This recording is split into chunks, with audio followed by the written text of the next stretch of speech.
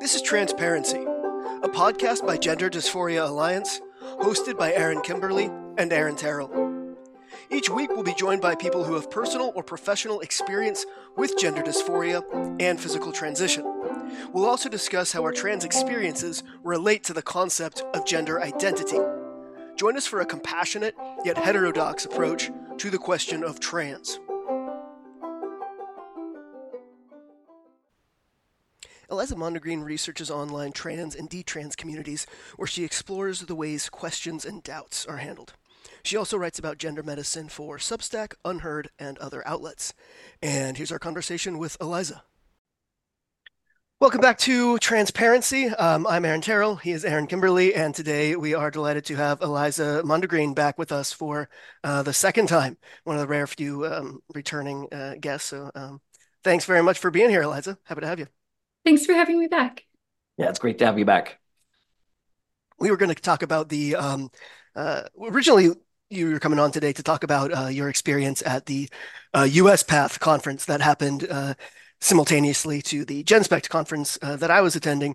Both in Denver, both early November, and just kind of talk about the what went down there. So we still want to do that, but we also want to talk about some more recent news, which is the New York Times article that Aaron and some other colleagues of ours were featured in. That it's kind of a bombshell as far as progressing the concerns about youth gender medicine, and you wrote an article in response to it. But yeah, anyway. Enough introductions. We'll just go into that. Okay. I would love to hear more just from Aaron about the process of being part of the article. I think the way that it turned out, it was really nothing that had run in the New York Times before.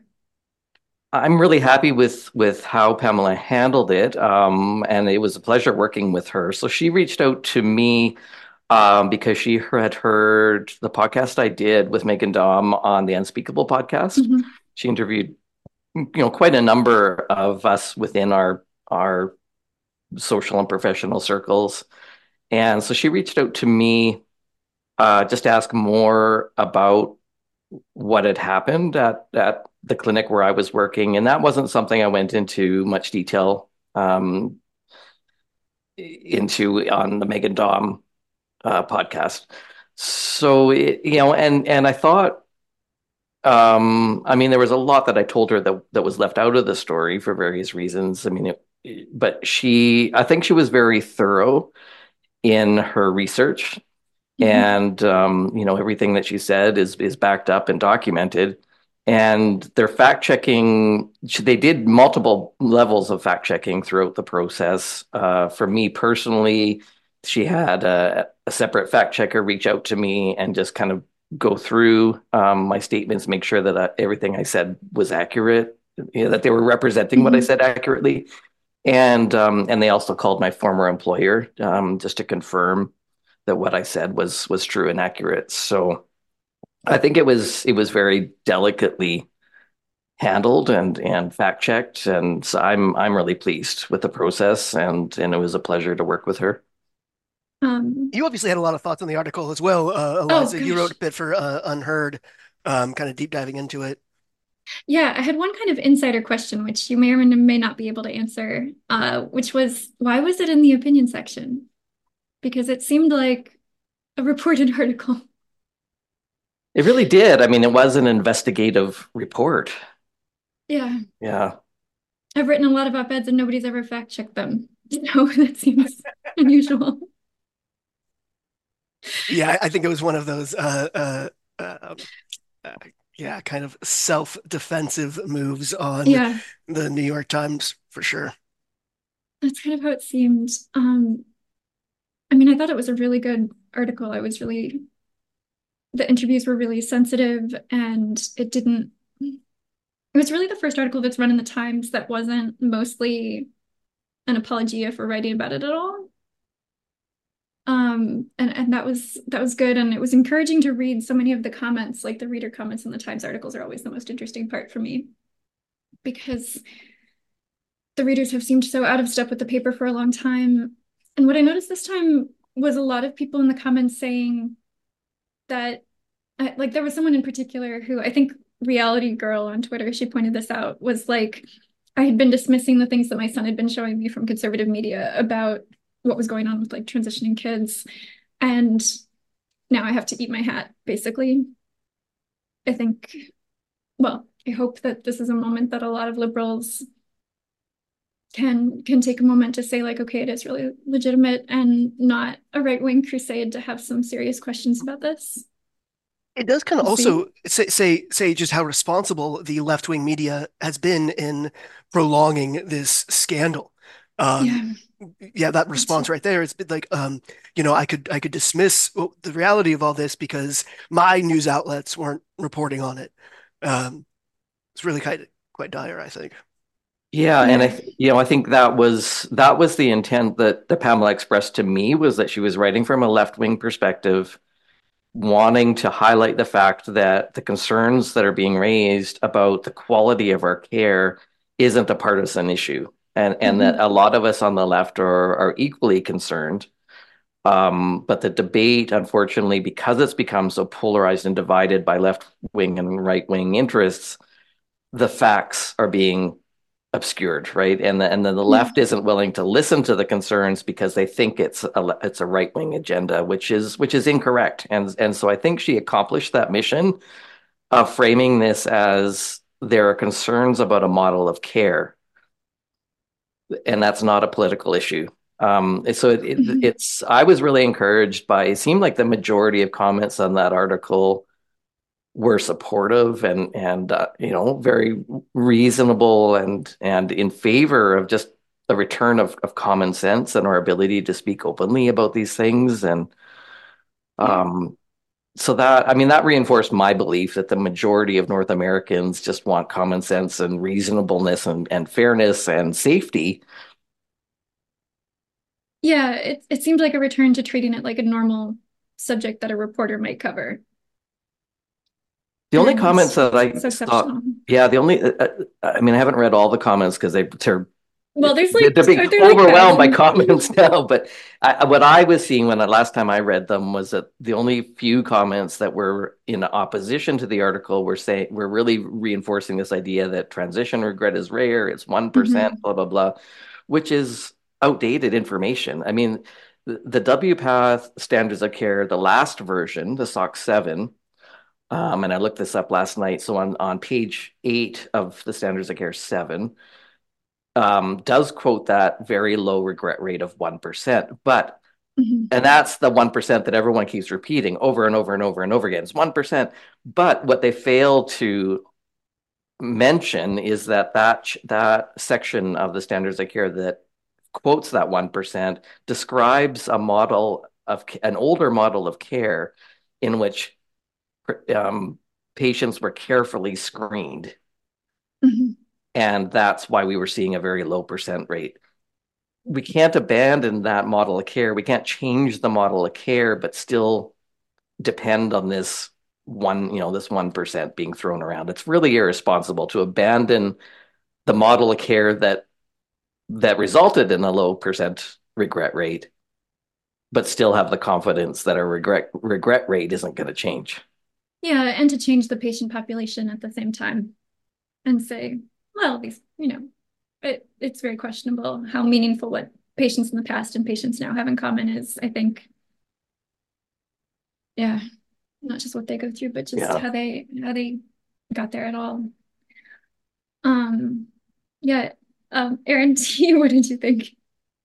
Oh, I was blown away by it. I mean, I was just so the thing that stood out to me is like all of the other pieces, even ones that are written by like Jesse Singal, who gets the most flack for covering the subject. It's very much like most people benefit from transition. She didn't do that. She didn't do the most people benefit or the regret rate is, quite low, but we do need to care about these people who do regret. It was none of that. It was just like just straight up, these are the experiences. This is how irresponsible this healthcare Mhm. model is.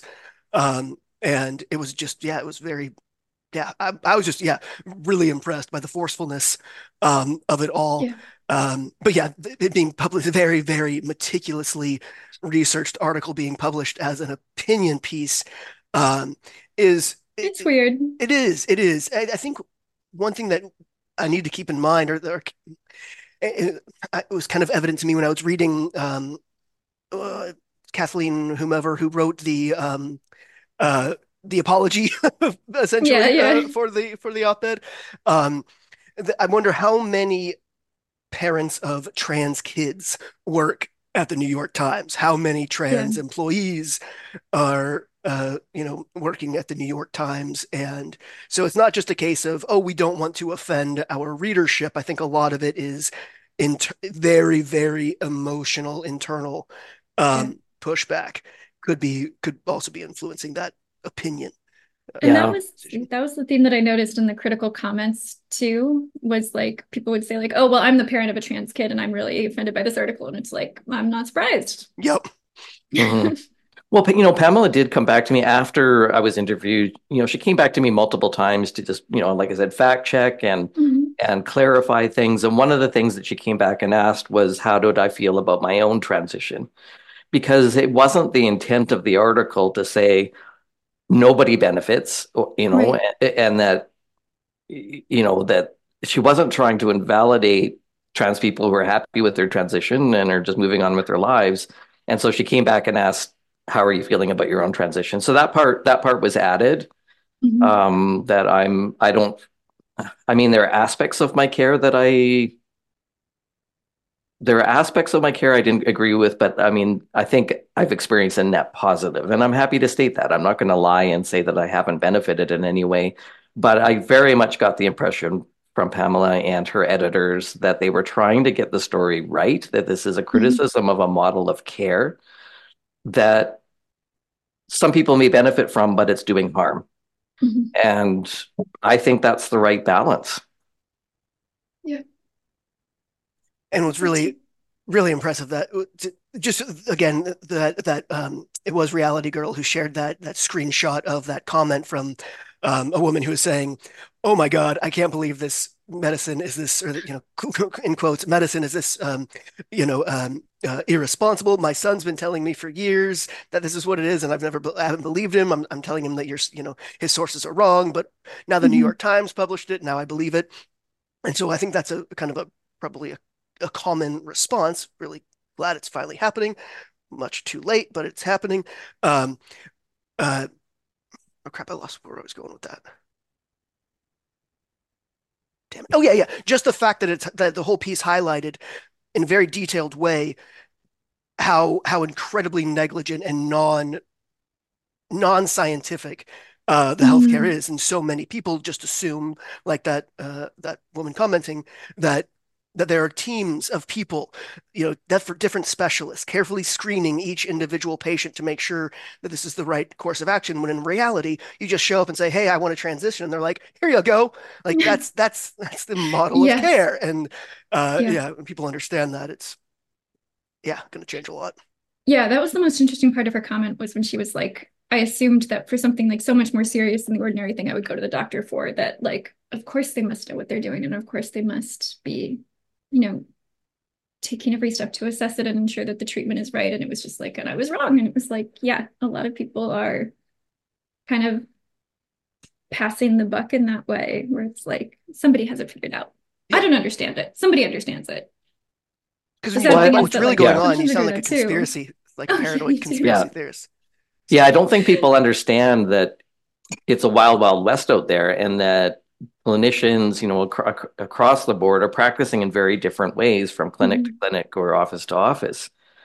And even in the clinics that are doing this like full on informed consent model, which means you just go in and basically sign a waiver and you get the Yeah. hormones, that is being practiced in many places. And even in those clinics, I'm sure there are individuals who walk out of there feeling like they've benefited, but but those that are harmed are being silenced. And so it's really dishonest to keep kind of promoting this 1% regret rate while actively silencing the voices of anybody that's been harmed. And I was disappointed, but not at all surprised to see some of our legacy organizations like GLAD try to smear the piece, even though the article featured gay and lesbian individuals who are clearly saying I was harmed by these practices, and Yeah. are organizations that are supposedly representing gay and lesbian rights alongside trans rights were just completely dismissive of those Yeah. claims. I mean, they're obviously not. I hope that makes it very, very clear to a lot of people that our legacy organizations are no longer, acting in the best interest of homosexuals. Yeah, they couldn't even like throw any kind of sympathy toward what Paul and Casey talk about, not being able to accept yourself as being gay or lesbian. They just, yeah, it was just so Yeah, heartless. the the organization that's what gay and lesbians association or whatever against defamation is just committing a shit ton of defamation against gay and lesbian people.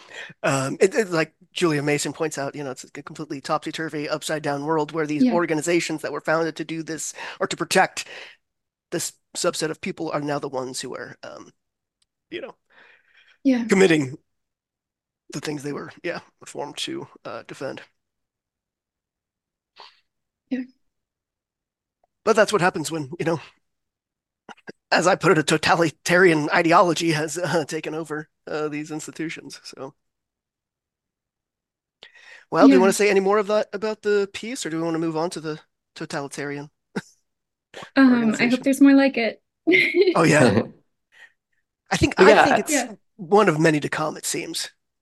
I hope so. I hope that is the end result of that article. I hope it just opens up a more honest conversation, and I hope it gives other media sources the courage to ask the questions and make sure that we're getting this right. That Yeah. through the conversation that we start to have some safeguarding and regulation of our healthcare, so that so that we can get back to maybe that very, very, very low regret rate. That we're targeting interventions, that we're doing whole person care and targeting interventions to very specific diagnosable problems. I mean, that should be common sense in any medical practice, right? Is that clinicians Right. have You sound like an a really far out crazy person I saying that, know. right? Like, I mean, the question that I've been asking in response to some of, like, the Twitter meltdowns from the more ideologically captured institutions and clinicians is just asking, well, what is gender dysphoria and how does it develop? Because if mhm. clinicians like Jack Turbin can't answer that question, they have no business being in part of the care of treating that condition. I mean, if you had a cardiologist who couldn't answer the question, what is what is cardiac disease? Then they have no business You wouldn't practicing trust them to treat it. cardiology. Yeah. So I would encourage anyone who's looking for just some small way, right, to push back, just keep asking that question of these clinicians. Yeah. Another promising thing about the response to that article, a lot of people within the LGBT Courage Coalition have been reporting that people that don't know that they're involved in it have been texting them and sending them that article, being like, "Oh, hey, you'll want to read this," or "This is what you've been talking about too," which is kind of really indicative of kind of like a very wide reach amongst the uh, yeah the liberal Yeah. normies. Yeah. I also want to give just a shout out to our newly formed LGBT Courage Coalition, because several of the individuals, including myself, in the article, are a part of the coalition. Um, I know that in the article they link to our Substack account, Mhm. that we've recently launched our website, so we're hoping to get that hyperlink changed so that it links to our website. But we'll post our website in the liner notes here so that people can learn about the coalition and the work that we're doing. As well as, of course, yeah, Yeah. link to the article and yours as well, Eliza. Yeah. And you guys have also been having a little bit of fun with the WHO guideline development group. Maybe fun isn't quite the right word. Um, but But some it's been, success. yeah, yeah. I'm hopeful that the WHO didn't really know what they were getting into and that they can be brought to their senses, although I'm not, delusional enough to think that that's the most likely scenario. But we'll see. I think Well, it I is heard, possible just because the the WHO is completely international, right? I'm not sure how much of its members are from North America, but it's only going to be a small portion, right? And this seems to be a very isolated to this continent mental disease. I think that there's really the potential for pushback because they're like, okay, we don't believe this nonsense, though. I Again, I that's don't my hope. know. I mean, I think it is like a Western culture bound syndrome, but then we have NGOs that kind of export those values all over the world. And then those are the people who are kind of like ending up on the guideline development groups and shaping these things.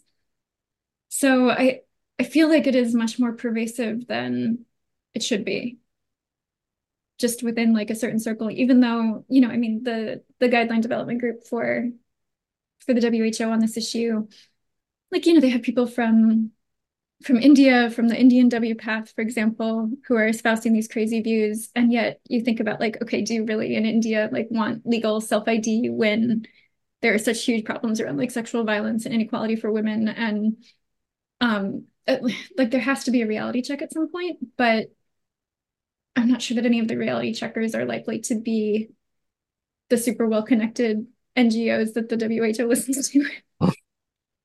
And maybe I'm naive, but I mean the way that and we'll link to that campaign with the WHO's people Mm-hmm. to understand what we're talking about. But the WHO assembled a panel that was entirely ideologically aligned, right? Of one way of thinking about these things and very specific things that they're pushing for, which gives the impression that the WHO within the WHO has people that are equally ideologically captured. But I also heard, um, and I have no way of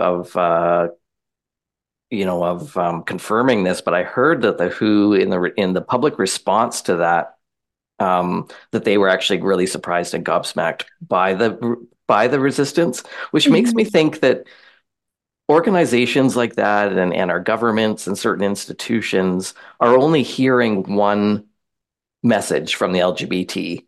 And so maybe they just assume that supporting the LGBT means that they're listening to this because they think somehow that is representing all of us and all of our opinions and Mm-hmm. all of our interests, not understanding that minority cohort of activists is actively silencing and coercing the rest of us, right? We didn't Right. elect these people to represent us, that they are pushing a very one-sided ideological position and actively telling the rest of us to shut up. I mean, it's being enforced upon us and not representing our interests. And that, I mean, that was very, like I said, that was very clear to me in the way that GLAD had a total meltdown over the article is, Right. just smearing this journalist as somehow fabricating things and having this very malicious agenda, even though it was very clear in the article that, lesbians saying, I did this because I didn't want to be gay and I feel harmed Yeah. and traumatized by this. I mean, so I hope that is a wake up call to the WHO.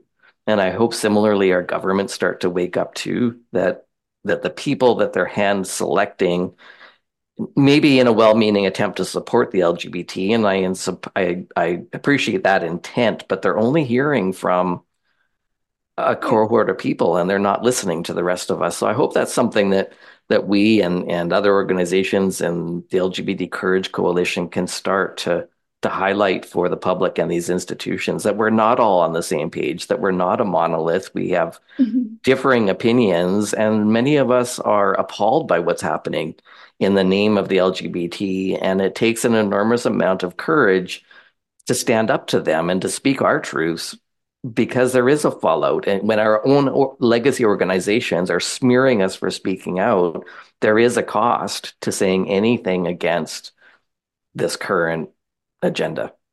Yeah. I think the it was really kind of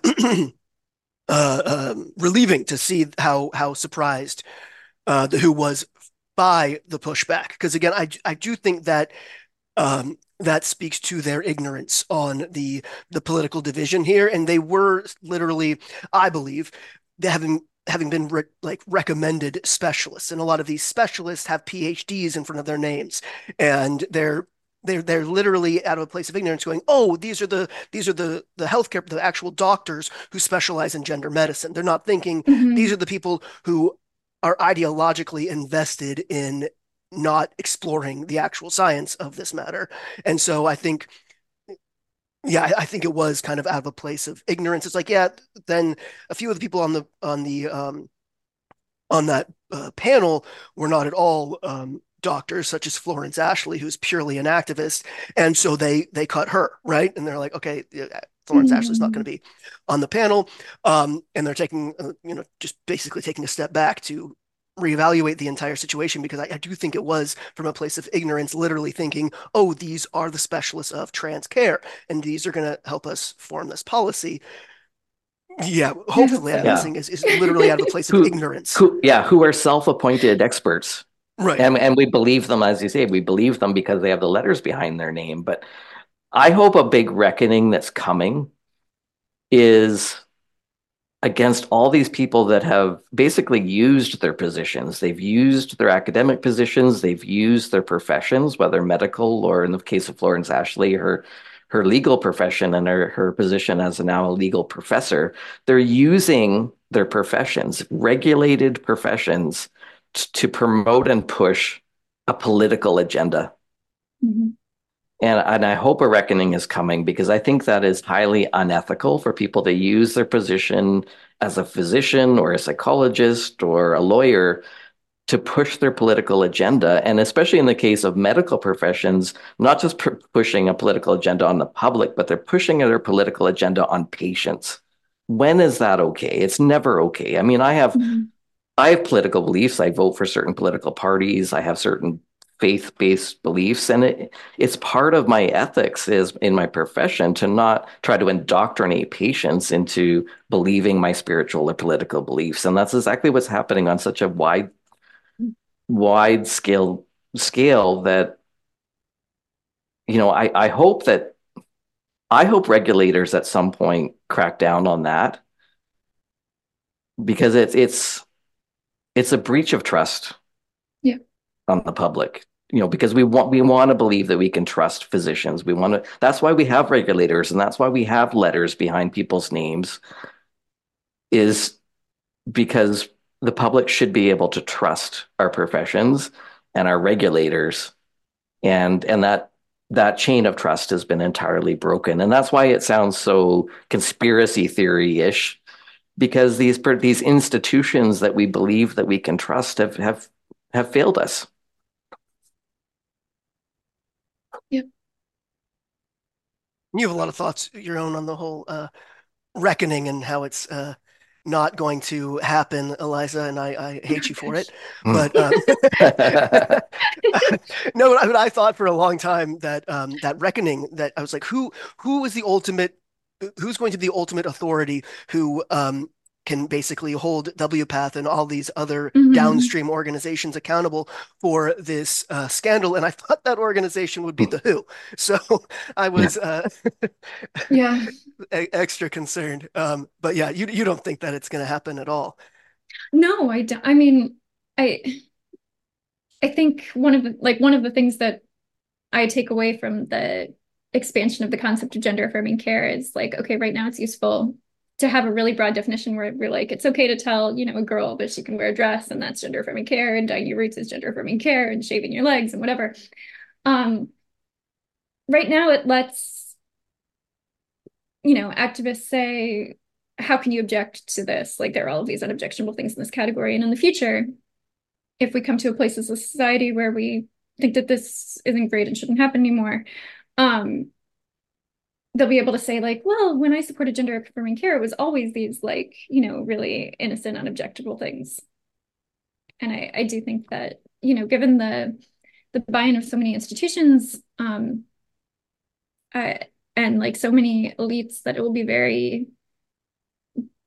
there will be a lot of people who have an incentive and never looking closely at how this happened, and they will probably get their way. And those of us who had concerns too early will remain problematic because we didn't have concerns at the right time. I just kind of a pessimist in that sense, but we'll I see. agree with you. I think a lot of people will just kind of quietly walk back on their positions and hope that their Yeah, whole past just disappears conveniently, yeah, while holding resentment to the early whistleblowers. yeah. There's just so many people will have the same problem that they'll manage it for each other. Well, that's already happened actually with this wasn't named in the article, but Transcare BC was sort of at the heart of my story, Hmm. of what happened at my clinic. And I noticed that since SOC 8 has been published, that they've already walked back well, even before that, within months of what happened, at my clinic and my public advocacy about that, they already started to walk back, and I noticed that they started to endorse assessment. But then when Hmm. SOC 8 was published, their website was completely revamped, and now they say, assessment must be done according to, almost saying, this isn't us, guys. Sorry, this isn't us. Don't be mad at us. But SOC 8 says we have to do assessment, and so we have to do assessment. And Interesting. they took out the line. I got a screen capture of their old website, but where they said that you don't have to be trans to access gender affirming care. They've since removed that from their website. So they're quietly walking back That's on what they interesting. did, and will probably face absolutely no reckoning at all. But then maybe this is a great segue because when we originally invited you on to talk about being at the USPATH conference. So USPATH is, the organization in the United States is associated with WPATH. So a collection of specialists in this field, self-appointed experts in the field, got together at a conference in Denver, and which you attended. And I think that would actually be a great thing to move into, because as we're, I think it will really deepen and highlight our listeners' understanding of that article and contextualize that Hmm. when you in a room with these experts, what kinds of conversations are happening, what kind of education are participants receiving. So I would love to Hmm. hear what you saw at that conference. Yeah. I mean, I think the most interesting thing at this point, I've been to three conferences. So the WPATH one in Montreal, the European Path one in Killarney last year, and then Denver. Um, and they're very unlike other medical conferences that I've been to. I used to work in the field of public health, so I was, kind of had a set of expectations going in, and this was just very different. And the best way that I could think of to describe it was that it's kind of this convocation of the faithful in a time when they're under siege. And that the conference is kind of built around this set of parables of like the good gender clinician and the bad gender clinician, and what does a good gender clinician do and what does a bad gender clinician do. And all of the speakers kind of spoke to those two types of people, how to not be the bad one, how to progress further in your development toward being the good gender clinician. And this would look like there were conversations in Denver about leaning into the nuance of capacity. That's a quote. And they would talk about, like, they role played a patient who was autistic, had developed like learning disabilities and developmental delays, was a very young adult, had a schizophrenia diagnosis, had a recent psychiatric hospitalization, identified as a demi boy, and wanted a hysterectomy and a phalloplasty. And they were like, okay, this is something that would make some clinicians uncomfortable. Read a bad gender clinician who would feel uncomfortable with this patient. And we're going to kind of lean into the nuance of capacity and show how, you don't have to be intimidated by conversations around capacity. But then in the process of like role playing, working with this patient, Oh, so they don't wait, so actually, capacity mean yeah, capacity to consent. capacity to consent Okay. Okay. to some of the most serious surgeries like in this field. Um, and when they're role playing, they don't run into any actual barriers. They're like, the patient didn't understand why the surgery couldn't happen all at once, so we explained it. And then they got it. And it was just every barrier was just illusory, and there was just no reckoning with the possibility that like maybe there are some patients who cannot consent to this either right now or maybe ever. Like there was just this absolute rejection of the possibility that like maybe it's not right for all patients. And there were sessions about like patients with autism specifically and reviewing all of the things that a clinic could do to make the patients more comfortable. So you can schedule them at the end of the day when the clinic is quieter.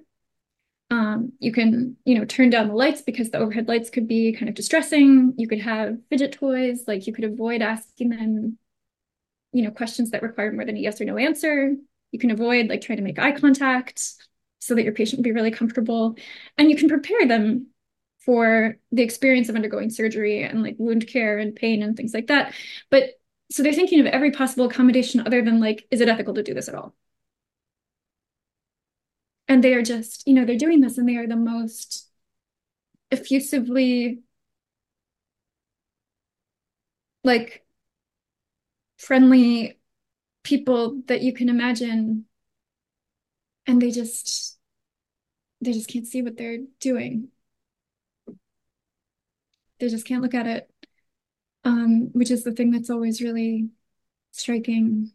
And as part of like the education into like the good and bad gender clinician, the first full day of the Denver conference started with testimony from a patient who had wanted a mastectomy and who, kind of berates the surgeons in attendance that like no one would provide a mastectomy because the patient was like very, very obese. And because they've considered that to be a surgical risk. And so she said, like, I was only like, you wouldn't be hearing from me today if somebody hadn't been willing to like break the rules. Good gender clinician breaks the rules to help patients like achieve their embodiment goals. Bad gender clinician says having a BMI of 40 is a huge risk. You need to lose some weight. I've heard the similar stories from within, just from a perspective from within the trans community. Because okay. yes, I mean the surgeon that back 20 years ago, there was only I think one surgeon in BC that was doing the mastectomies, and he was of a similar mind, right? These surgeries Mhm. don't go as well and don't have the same safety outcomes and aesthetic outcomes if someone is obese. Um, which is just common sense. But within the trans community, they really rallied around this concept that, oh, that surgeon is fat phobic. Yes.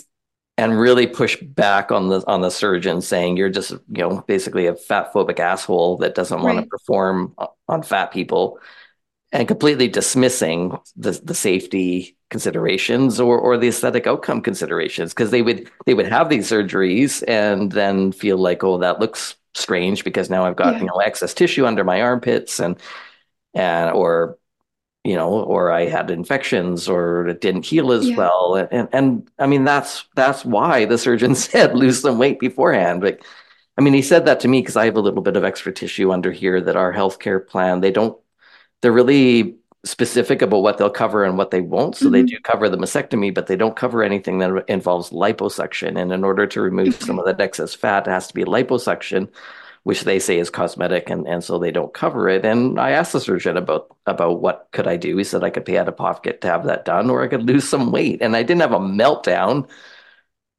right? Like I didn't have a meltdown. You fat phobic Mhm. asshole. You should just do like it's How it's kind of Yeah. understood within the trans community is that basically surgeons are punishing fat people by denying them Yes. the Yes. surgery. It's like it's not about their safety, it's about punishing them for being fat.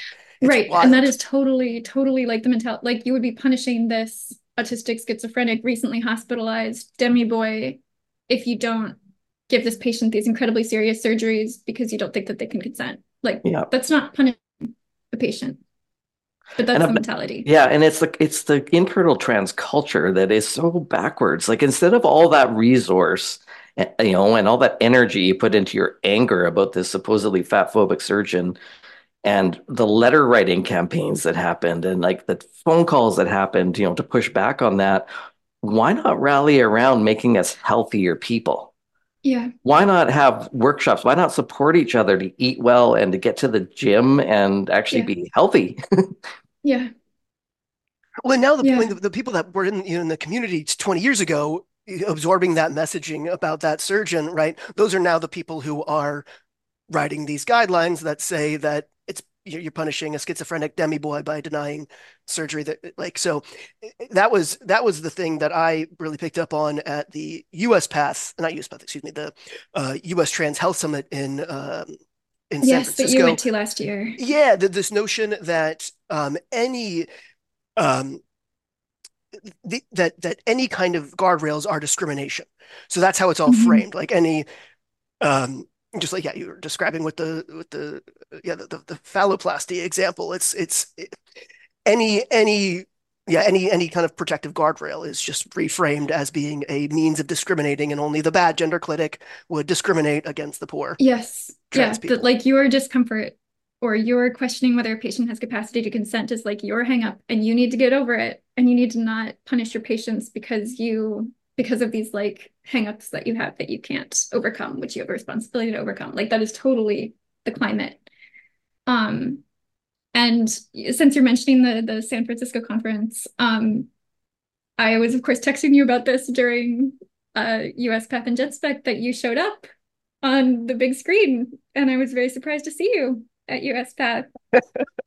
I was just Well, down the that's road. that's what this has come to, right? Is these organizations are doubling down on their ideological positions and are starting to throw trans people under the bus. Yeah. Because it's really remarkable too, because obviously, so Dan Karasik, what he put me up there, right, based to say that I was essentially defaming him, that I lied about things that he said when clearly there's recording of him saying that. Yeah. But it's just It's an interesting remarkable. definition of defamation.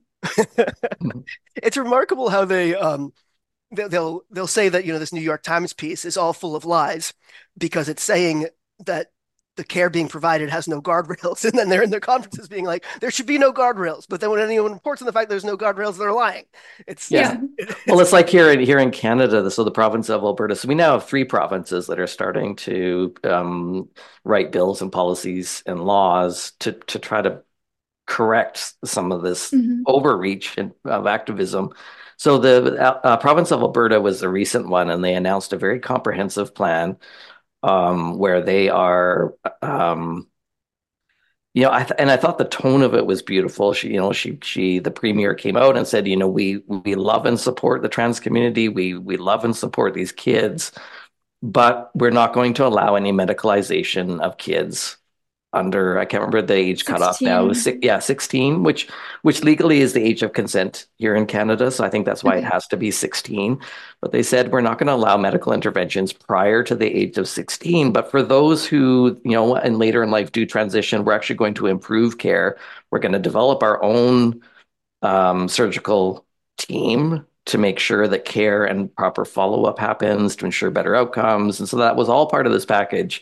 And she's being slammed, Oh for yeah. being awful and transphobic, and our legacy organizations are going to sue them. And it's just become so, can't remember where I was going to go with that now, but it just becomes so nonsensical that, I remember what it was. So here are these activists saying these surgeries never happen to minors. But you can't ban them. But if you ban it, they're in an outrage. So uh, Yeah. Yeah. One of the other things that really stood out to me from the conference was just how unseriously hormones are taken. So there is maybe a little bit more caution around surgery, but like there were people at the conference who were basically saying, in just a few more words that I'm going to use here, this patient was really like crazy and unstable, but like I thought they were okay to like start on hormones. Like they just can't see it as a serious intervention. And then there was a fascinating conversation that was, I think it was, no, it was not part of the conversation where you came up, Aaron. It was like a female gender clinician saying people get hung up on how can we make sure people are really trans and they're not going to regret transition? And she was like, and I'm just not interested in that question. Like, to be very explicit. There was a conversation about maybe somebody raised the possibility of creating centers of excellence in trans healthcare to deal with more complicated cases. And then the response to that from the conference was interesting because it was like, okay, well, if you say that a case is complicated, that's stigmatizing. And then someone else said, well, if you create these centers of excellence, that would increase inequities. And then the third response was like, but then other providers would seem like centers of not excellence. It was just like, please listen to yourselves. Um, or like the Was it at that conference where a case was brought up of someone with a dissociative identity disorder and not all of the internal that personalities were in was agreement? that was a WPATH. Okay. Um, I'm trying to remember if it came up again. Like it came up around the edges, but the cases of like patients who think that they have multiple personalities and the multiple personalities disagree about what surgeries to get was WPATH, and the answer was like download an app and get a quorum. See, these were the kinds of cases that ended up getting me in trouble as a clinician because of the youth that I saw. I mean, some of them were very straightforward cases where they didn't have layers of other comorbidities, but I would say the majority of these youth were very highly complex. I don't think I saw anyone. No, I don't see anyone with who claimed to have multiple personalities, but I did see people who were in active psychosis Yeah. and referred them on to mental health care, like early psychosis intervention. And I was told I was gatekeeping services. And in Yeah. some cases, when I would refer someone on to more specialized mental health care, those referrals would be rejected, saying, well, I think you should start them on hormones first and And see see if that resolves if it. that resolves their mental health issues. Like, but what does that mean for capacity to consent then?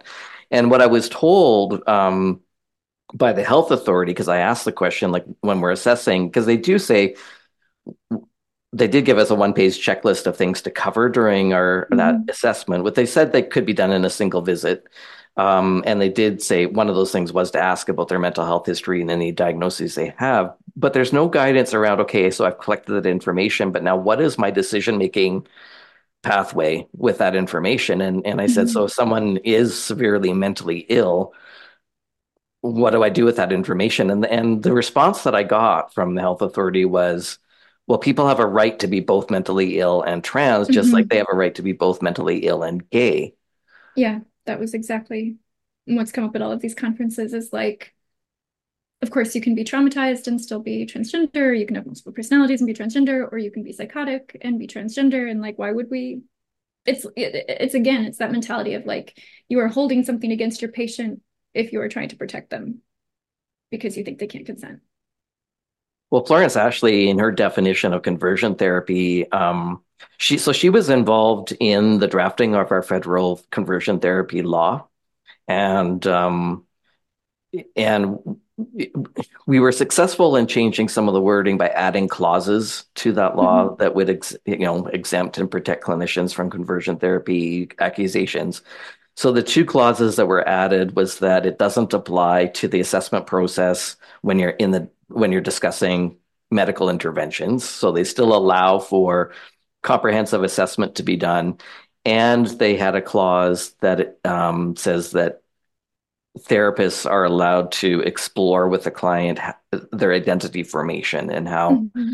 how that, so basically an exploratory therapy, which is just another word for regular old therapy. So that Florence Ashley was unhappy with those limits because and so she has been very aggressively pushing this idea that her definition of or their or whatever his definition of conversion therapy is the denial of medical interventions. Yeah. I think the specific request that Ashley had was that people refer to Ashley as that bitch. So if you want to rework that lesson. Which I'd be happy to oblige. Yeah. Yeah. Um, yeah, so it was an interesting conference. And I was online and not in person this time. I had been in person at the other conferences, and I really regretted that I wasn't able to see people at GenSpect. Would have That been would be great. nice. Yeah, Yeah. yeah. Yeah. No, another thing that's interesting about these conferences, so the WPATH or the regional versions of WPATH, is there are clinicians in BC that have been involved in trans healthcare for decades who are now afraid to go to those conferences. So, for example, like endocrinologists who have been, written papers and have served the community for many, many years are now afraid to go to those conferences because of this push to self-identification and full on Yeah. just informed consent. They don't want specialists involved in the care. So from that ideological perspective, why would we want an endocrinologist or a psychiatrist involved in our care, right? They just think, no, I mean, any GP should be able to just write us a prescription for hormones or make a Yeah. referral to surgeries as a part of, our access to care. So we're now elbowing out a lot of expertise. Yeah. A lot of the people who are the most responsible. And it really is like it is the death of assessment. Like there was a session where they were talking about how clinicians can dismantle their entitlement to know. So entitlement to know why a patient feels the way they do, or what the relationship between any comorbidities and the desire to transition is. Um, it was just like you have a responsibility to like get over this and So, just be an instrument in the hand of the patient. so they're framing anybody who's curious about how this Yeah, identity formation or entitled. anything. Yeah, it's basically you are expressing an entitlement to know something Yes. about your patient, and basically you need to rein that in because that's essentially just selfishness. Um, Yeah. it's Yeah. just Well, wild. there's long been, a part of the trans culture of this, um, I would call it paranoia about anyone who's not trans and any clinicians. So you put those two things together, they cisgendered, Yeah. in air quotes here, a cisgendered clinician is the most dangerous, feared thing possible within our healthcare system. And like, so I remember, so just to contrast what's happening now to when I went through the system, and even then, so that was about 17 years ago now. So there was a screening process, but even then, they were tiptoeing into a more informed consent model long before WPATH went in that direction. Because I Okay. was transitioned under SOC 6, which was still endorsing like the 1 year lived experience, where you just sort of try on this identity and negotiate those boundaries with people before any medical interventions are Mhm. done to ensure that you're really ready. So that was still in our SOC 6, and I didn't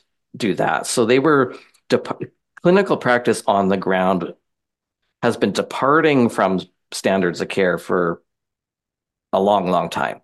But there was still, when I went through an assessment process, so I was assessed over about a 3 month period by the GP who was working at our gender center. And then before any surgeries, I had to go see a psychologist. And she did quite a lot of screening. She did screeners for all possible comorbidities. So I remember doing screeners for like personality disorders, and I actually found that really helpful, especially now. Like I'm grateful for it now that I'm in the public debate because, of course, there's when you speak out about these things, we get vitriol from all sides and accusations. Oh, you're just mentally ill, and you have a personality disorder. And, And you're and like, I, actually, I actually I've been very well screened, and I know I don't. So but yeah, so it was a very careful process, and even the surgeon who did the mastectomies, he also did a screener. So I remember Mhm. filling out like multiple pages of questions, and he was asking, I think, about things like sexual fantasies and all these things. And I remember the community being really angry about that, saying, "Oh, the surgeon's just a pervert. He's asking about our Mhm. sexuality." It's like, have you considered that's actually really important to consider before chopping off your sex organs? Like if you have sexual fantasies of, using female anatomy and now Mhm. you're going to rearrange them to approximate male anatomy, has it ever occurred to you that you might not be sexually fulfilled? So Or it if you wasn't have these like, yeah, so sorry. these questions aren't really for the knowledge of the clinician. It's really to help facilitate a thorough thinking process for the patient. Yeah, and I think to like draw kind of maybe impossible expectations into the light. And I think, the basis of gender affirming care is impossible expectations. Like it seems like that is something that was recognized earlier in trans healthcare, was like you need to screen patients the way that you would for like body dysmorphic disorder to see if like what they want out of this is remotely achievable. Hmm. And that has just gone out the window because it would be gatekeeping. Yeah. When I did, so I did there was a requirement before I had any of the genital surgeries that you had to have a surgical readiness assessment again. So there was the psychologist to screen me before the mastectomy. And Mhm. then before the genital surgery, two clinicians had to assess me. But they just sat in the same room together. So it wasn't actually two separate assessments. And the first thing they said to me when I walked in the room is, "We're not here to say no to you. We're here to support you." And Mhm. there was zero exploration of what am I hoping to achieve? What do I hope, the end Mhm. result is? And there was one, actually, that is entirely true. There was one statement saying that they're finding that a lot of people who had what's called a metoidioplasty um, aren't satisfied with that result and end up reapplying for phalloplasty. I had already decided phalloplasty for me was off the table. I did not want to do that. So, but yeah, but the rest of it was just more questions about, well, who's going to look after you Yeah. after the surgery? Is anyone going with you? And those kinds of questions. So there was no pushback, and I wish there had been, because and one of the things that I find really appalling, and I don't know why I wasn't a better advocate for myself, but so I ended up having the surgery with Dr. Crane in Texas. Um, and I had been on that surgery wait list for about 10 years. Okay. And because we don't have a surgeon, we only have one surgeon in Canada that was doing those surgeries at the time in Montreal. And they had so many complaints about the outcomes of that from that surgeon. And in Canada, our health system is quite different. I mean, Canada isn't as litigious, and so Canadian practitioners don't keep the same stats and report on their outcomes in the same way that American clinicians do. So they lost confidence in that surgeon in Montreal, and that's why they were starting to send us to the United States for these surgeries. And so I went, so I had a consultation phone call with Dr. Crane that was a 10-minute phone call. He said, "Do you have any questions?" At that point, I felt like I knew everything I needed to know because I thought, my due diligence Mhm. looking about this stuff online, not realizing how much of that information online is so tightly curated. So I ended up going down to Texas, had the surgery, and it wasn't until after the surgery was done that I was told that I was actually not a good candidate for that surgery based on just my own personal anatomy. Um, After the and fact. after the fact. And at no point in that 10 years, well, in the last 17 years, actually, like at no point did anyone ever do like a pelvic exam or like just look at my anatomy to advise on whether I was a good candidate or not. At no time. So in that 10 years that I was on the wait list, so I just got to kind of choose which surgery I wanted, Yeah. what surgeon I could go to. But at no time did any of the clinicians who saw me, including the surgeon, actually look at my anatomy and say, "Well, okay, here's what we can do, here's what we can't do." And just to make sure that my expectations for the outcomes would be aligned with what was actually possible. It That's never, kind of never happened. So it like, wasn't how did until that never happen? It's just crazy. I mean, I had determined for myself I was a good candidate just based on things like what has the lower complication rate and those kinds of things. I knew that guys that were heavier set, like obese patients, don't tend to have very good Mhm. outcomes from metoidioplasty just because there's too much tissue in the way. But I mean, I'm only slightly overweight, so I thought, well, that won't apply to me. So I kind of determined for myself with what information was available that I was a good candidate. And it wasn't, yeah, like I said, it wasn't until I actually woke up from the surgery that they said I wasn't an ideal candidate. Did you feel like it only came up then because, I don't know, is it like to protect themselves? I don't know what that's about. I mean, I think part of why I was never examined is because there's this belief that we're all so dysphoric that we never want anyone to look at our bodies until the surgery's done. And so they just Yeah. never offered that. And so I wish I had better advocated for myself and kind of insisted that someone kind of check things out and made sure my expectations were sound. So when I came out of the surgery, my wife went down there with me, and the surgeon talked to her afterwards and said, "Okay, this is what happened, and this is what's going to be needed in the future. Hmm. So additional surgeries are going to be needed in the surgery to improve the outcome." And then while I was still down there, I had about, I think, 3 checkup appointments, and they also explained to me, okay, this is what we need to do surgically just to improve this. And and they were just so confident, right? It's like, okay, we're going to do this, this, and this, and this, and you're going to be fine. But when I came back to BC, BC started its own surgical programs. So follow-up care was then done by that team. And I was told I wouldn't be going back to Crane for the follow-up. I would be doing it there at that clinic. And Hmm. all the things that Crane said that they would do, this nipping and tucking and whatever. I can't even remember what he said, but there was like 3 things or 4 things that they said that they were going to do. The surgeons in BC said that wouldn't even be safe to do because it would have compromised the entire blood flow system to my anatomy. So they were very tactfully saying that the work that Dr. Crane is doing, that he's overly confident and Yeah. he takes reckless risks. Yeah. But it was disappointing because then I was basically being told that the things that were promised to me weren't actually realistic or safe and couldn't be done. And so I'm kind of stuck with an aesthetic outcome that I'm not happy with. Yeah, and it seems like you couldn't consent because it was never made clear what you were like signing up for. I was clear. The 2 things I was clear about, because I want to be fair about this. I mean, I was warned that strictures and fistulas is a risk anytime you're Hmm. basically creating a urethral extension.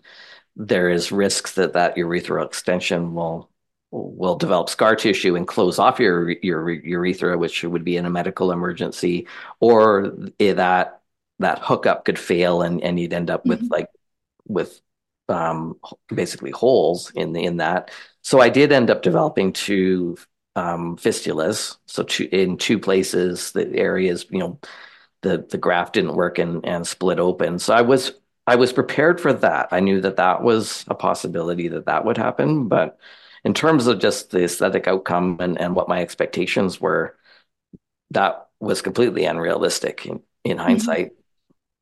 It's very much akin, like when you say they didn't want to do, or they tend not to do an exam beforehand just to, avoid triggering dysphoria or whatever. It's very much on the same lines as, oh, when you're bringing in an autistic patient to, clear them for flat phalloplasty, make sure the lights are low so they're not, overwhelmed by the light. Like it's such, like, let's tend to this really kind of superficial psychological issue rather than this incredibly dangerous Right, this very physical. profound intervention.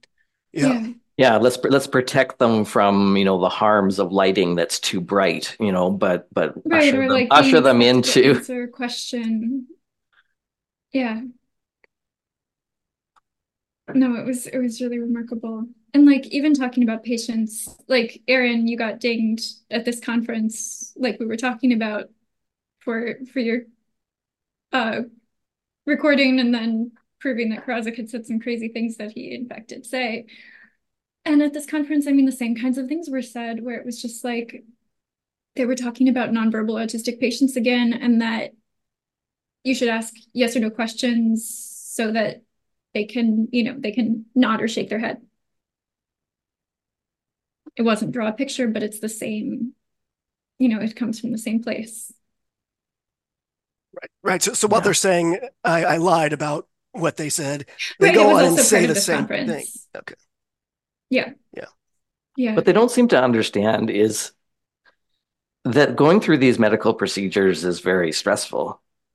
Yeah. So if you have a patient that is mentally unwell, that can't handle light that's too bright, but they can somehow handle these very complex social, physical, medical complications. And even though, I mean, I went through all the screening, and Aaron, you've said this too. I mean, you didn't have a lot of comorbidities.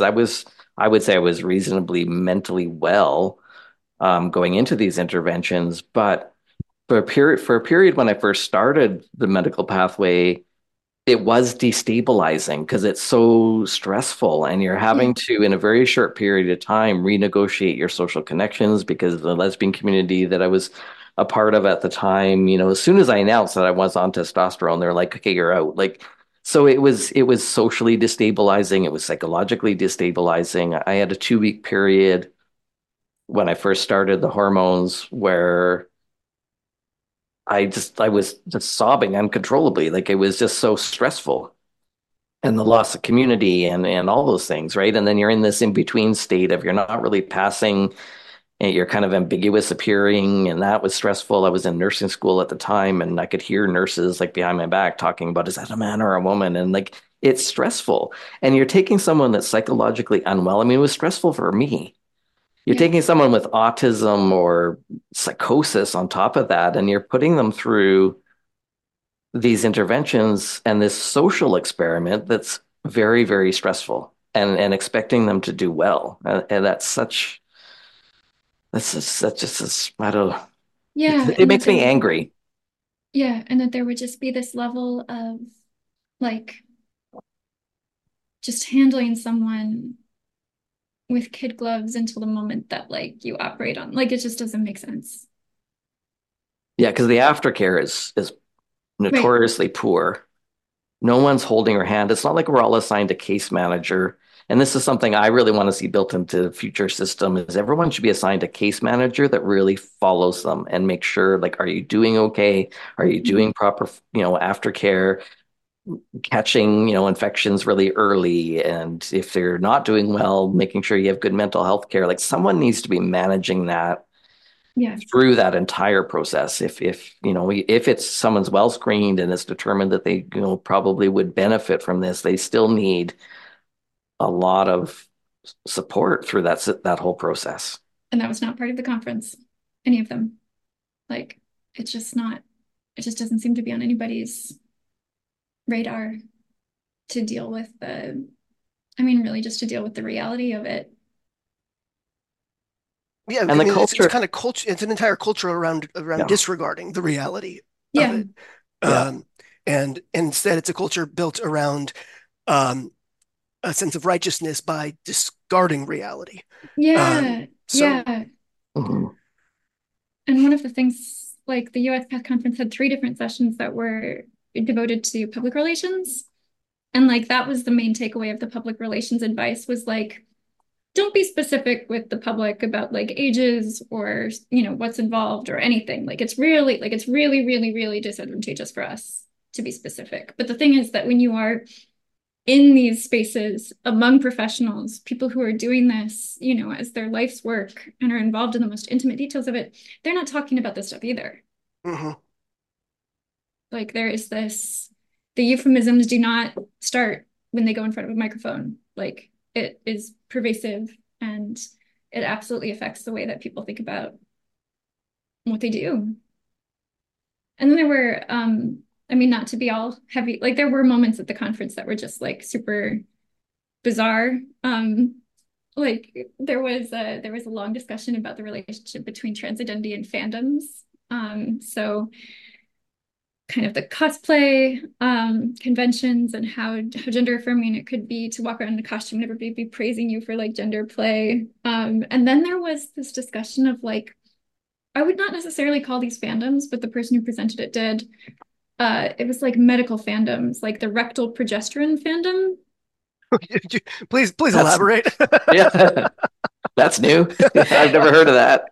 I had never heard of that one either.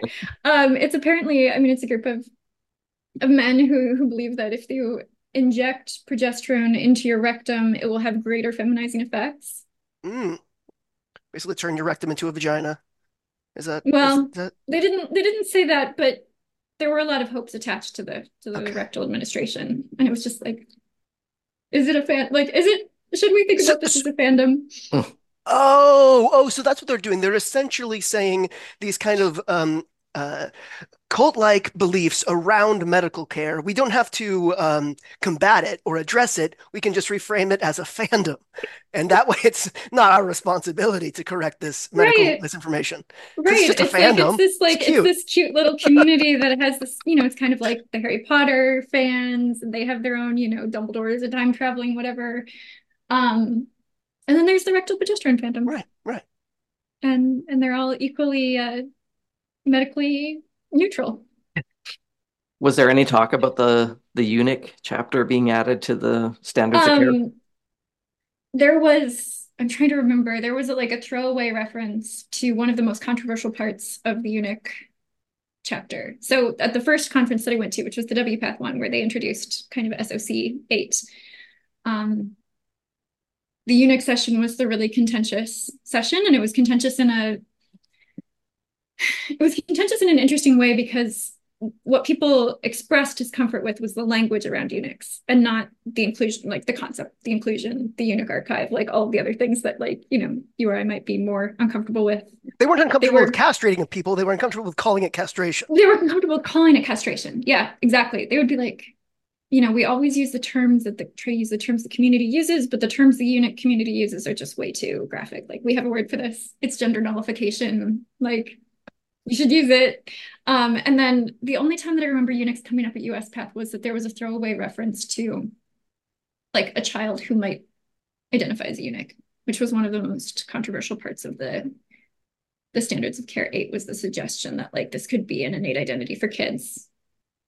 At the same time that they're presenting research that showed that like, oh, I can't remember anymore what percent it was, but like that a crazy high percentage of these men had been threatened with castration by their parents when they were children, and they didn't think that this was like relevant. It was just like a curiosity.